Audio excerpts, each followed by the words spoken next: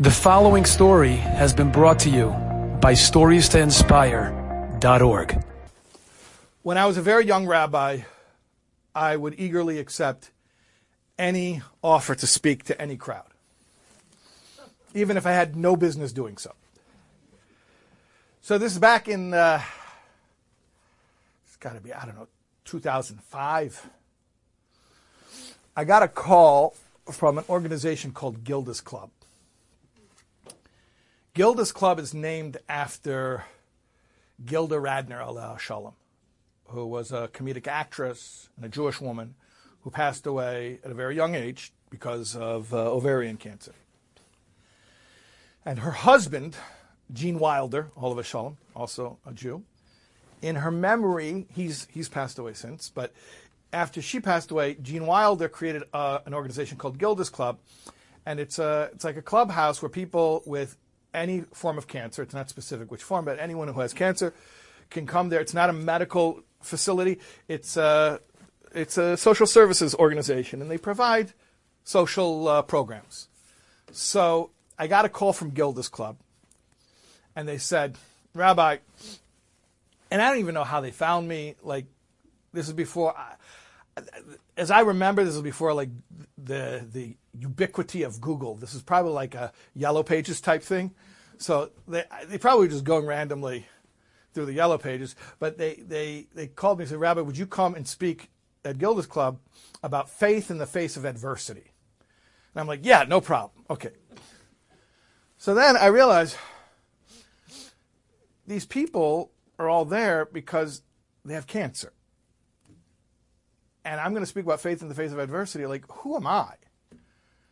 And the most likely outcome is I'm going to say something I think is inspiring, and I'm going to offend them. God forbid, which is the last thing that I want to do. But this only occurred to me as I was pulling up to the place. I was really eager. I had my whole talk, and everything's for the good. And then I'm like, are you going to tell people who are battling a serious illness, everything's good, everything's good? Like, what am I doing here? So actually, I was pulling up, and I had a change of heart, and I was going to drive off. The lady, I really was about to drive off. I got carjacked. Not literally carjacked, but effectively. The lady who was the organizer of the place, she saw me. She recognized me. She opened up the door of my car. She opened it. She's like, Rabbi, come on, they're waiting. So I was stuck. So I'm walking with her. We're walking down the steps. There's like these. It was in a basement. It was in a like a social hall in a basement. So we're walking down the steps, and I'm thinking to myself, this is terrible. Okay, here's what I'm going to do. If at any point they say to me, you're offending us, I made up my mind already. I'm just going to say, you're right, I'm sorry, and I'm going to be done. And that's it. That's all I'm going to do. By the way, I did not make that decision when I walked into here tonight. So you can tell me I'm offending, I'm going to keep going. But as I'm walking down the stairs, I'm like, that's it. If they tell me you're offensive, I'm going to be like, you're right, I'm wrong, I'm sorry, and I'm just going to stop. Okay. So then I was relieved, at least I have a plan. But I go a couple more steps down the stairs, and I'm like, no, this is not a good plan. There's a flaw to my plan. The flaw to my plan is, I don't know if you guys realize this, but people look at me, and they tend to associate me with Judaism. Yeah. I was in the airport last week. I was in Atlanta. Some guy comes over and he says, Rabbi. I'm like, yeah, how do you know? I don't know. I forget. So it's not a good plan because it's okay if they think I'm an idiot. It's not okay if they think that 3,000 years of tradition is irrelevant or offensive or anything like that, God forbid. It's called a Chilul Hashem. It's called the desecration of Hashem's name. It's not cool. So I'm like, what am I going to do? What am I going to do? What am I going to do? And I had to go. I was walking up already. So I came up with a plan on the fly. I'm like, okay, here's what we're going to do. I'm totally just going to make something up. Okay, but there was a method to the madness. I'm going to totally make something up. If they like it, we'll leave it alone. Okay? If they don't like it, if they say, you're offending us, so here's what I'm going to say. I'm going to say to them, you know, I really regret that I made this all up. I should have told you what Judaism has to say. You get it? Okay, don't judge me. I had like 2 seconds to come up with a plan. Okay, but you get it? Like I have an out. I can always throw myself under the bus and be like, yeah, that was just something I made up because I'm an idiot. That's not what Judaism says. Next time get a real rabbi and he'll tell you what Judaism says. Okay. The best I could come up with on the fly. So I get up there and I say, and I'm going to make something up, completely made up. So I get up there and I say, I was thinking the other day. Well, that part wasn't made up because I had been thinking previous to that event. But not about what I said I was thinking. It wasn't even true. I don't even know why do people do that? Like the other day, why does it make it more? Anyways, I was thinking, I wasn't really thinking the other day. I thought about it that moment, like on the spot. I said, I was thinking the other day about French New Wave cinema, about the Nouvelle Vague. And they were very into what they called auteur theory, author theory. The French New Wave cinema filmmakers, they weren't just filmmakers, they studied cinema. And they would talk a lot about what makes great cinema. So one time they were sitting around, they're having like a little cinematic Verbringen, as I envision it. And one of the guys there was François Truffaut. And they asked him, they asked everybody, who's the greatest auteur? Who's the greatest film author? And they all had like their different answers. And they came to Truffaut. They said, who's the greatest film author? So Truffaut says, hands down, Alfred Hitchcock. Alfred Hitchcock is the greatest film author. Okay. I'm not going to tell you whether that's my opinion or not. I'm telling you this is how it happened. That's what Truffaut said. Hitchcock's the greatest film author. So they said, Francois, that's great, but why? Why is Hitchcock, in your estimation, the greatest film author? So Truffaut says, one reason, because in his entire career, in his entire massive body of work, all the hours of film that he put on the screen, and there's not one single superfluous shot. If Hitchcock put it on the screen for even a second, it had meaning. It had to be there. It was integral to the storytelling. There was no filler. So in my estimation, that's what makes Hitchcock the greatest film author. That's what Truffaut says. So I'm at Gilda's Club. I say, I'm asking myself this question. In yeshiva, they taught me how to make logical arguments. So I'm thinking to myself like this. Could I say as much for God and the film that he's making about me and showing to me that God has managed to do as well in that movie as Truffaut says Hitchcock managed to do in his career? I thought about that and I said to myself, well, it's a kal v'chomer. Logically, yes, it must be. Because who made Hitchcock? God made Hitchcock. So if Hitchcock could do it, then the one who made Hitchcock could certainly do it. So yes, it is possible. I could say that my life is a story without a superfluous shot. Now, let me explain what that means. That does not mean that it's all pleasant, agreeable, likable. No, not at all. However, that actually makes sense to me too, because once I start thinking about it in narrative terms, protagonist, antagonist, conflict, resolution, 3-act structure, that whole thing, well, then it becomes obvious to me that a good story isn't a story with all good moments. In fact, we would say that's a very bad story. That's a boring story. Nothing happened.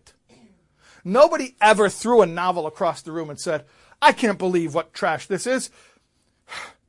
The main character, who I'm supposed to like, wants something, and he keeps on not being able to get it. Nobody said that that's a bad story. To the contrary, that's called a page-turner. Let's see if he gets it. He's down for the count. There's no way he can come back. That's compelling. That's a narrative. That's a story. That's a good story. And the more impossible it seems for the protagonist to eventually accomplish his goal and then to accomplish it anyway, and it not to be a contrivance, that's storytelling. So, is it possible there are moments of my life that are unpleasant? Horrific! Moments of my life that are horrific! And yet, if I'm looking at it as a story, it's not a bad story. It's not a bad story. He's not wasting my time. You know, the Baal Shem Tov taught that everything we see and everything we hear is a message from God. This is not just talking to the prophets who actually heard God's voice. The Baal Shem Tov said, each and every one of us who is awake to reality will see communication, teachings from the Creator in everything that occurs to us, everything that happens. That's how God speaks to us, through our lives. I heard somebody once say that in school, you're given the lesson and then you take the test. And in life, you take the test and you're given the lesson. How do we learn? We learn through experience. School of hard knocks. Now, I don't wish it on anyone, certainly not myself. I wish us all an easy life. I told you already, if I were running for God, no more paper cuts. But I can understand if I'm looking at it purely from a narrative perspective. I get it. I can say from my director of my film that he's at least as good as Hitchcock. He's at least as good as Truffaut thought Hitchcock was. So, hold on here. I told you already that I made that up. That was my ability, that if they got offended, I'm going to apologize and going to tell them I'm just some crackpot who says stuff that he made up. So at that point, I heard a voice. And I want to explain something to you as best as I can try to convey this. You know how sometimes you're aware of somebody's presence before you've actually looked at them? You haven't really... With your five senses, maybe you don't know they're there, but somehow you know that they're there. There was a woman in the room who was a very strong presence. And it's almost like I felt she was going to speak the whole time. And at one point, at this point, I hear a booming voice. And she said one word. She said, "Rabbi!" And it was like that. That's the best impression I can. "Rabbi!" Like a booming voice like that. And I looked. And I was like, oh, yeah. I can't explain it in any other way than to say, I looked, I was like, oh, yeah. Like, yeah, that's you. I didn't know who she was. I never met her. I don't think I had looked at her till that point. But I was like, yeah, that's that energy that I was aware of. And I'm like, yes. And she says, I have to say something. And in my mind, I'm trying to work out something else now. Because I already have a plan that I'm about to apologize. But at this point, I'm trying to adjust the booming voice with this very frail body. Because she was very, very frail. In fact, when she spoke, she stood up, and I remember thinking to myself, distinctly, I hope she doesn't hurt herself, because when she was standing, she was so frail, when she stood up, I was afraid she was going to get hurt. But her voice was booming. So she's like, "Rabbi!" And she stands up. "I have to say something." Like, yes. And I'm ready. And she says, "My friends all think that I'm crazy when I tell them, no, I don't wish that I never got cancer." They say, "Oh no, you're giving up." She says, "I'm not giving up. I want to live many healthy, happy years." "Oh, so you wish you never got it?" "No, I don't wish I never got it." And she says, we get into this loop that's like this silly semantic argument. To them, it is. And she says, it's very frustrating to me, and I feel very lonely, because this is very important to me. This is a very important idea to me, and I cannot communicate it to my friends. No, I don't wish that I never got it. I don't wish that I never got it. I don't. I want to live. Yeah, I want to live, but I don't wish that I never got it. And I don't know how to explain that paradox to them until now. She says, until now. Now it's very simple to me how to explain it. There's only one reason why I don't wish that I never got it. One reason. And the reason is because I did. I did get it. That is what happened. So now, retroactively, to wish to have not gotten it means to wish for some other life. Because that's not what happened in my life. In my life, I did get it. Now, in my life, I'm looking forward to living. That's the future. That's open. But as far as the past, that's what happened in my life. So to now wish that that wasn't what happened in my life would be to wish for some other life. She says, I don't want to live some other life. I don't want to live some other story. I want to live my life. I want to live the story that God is telling me.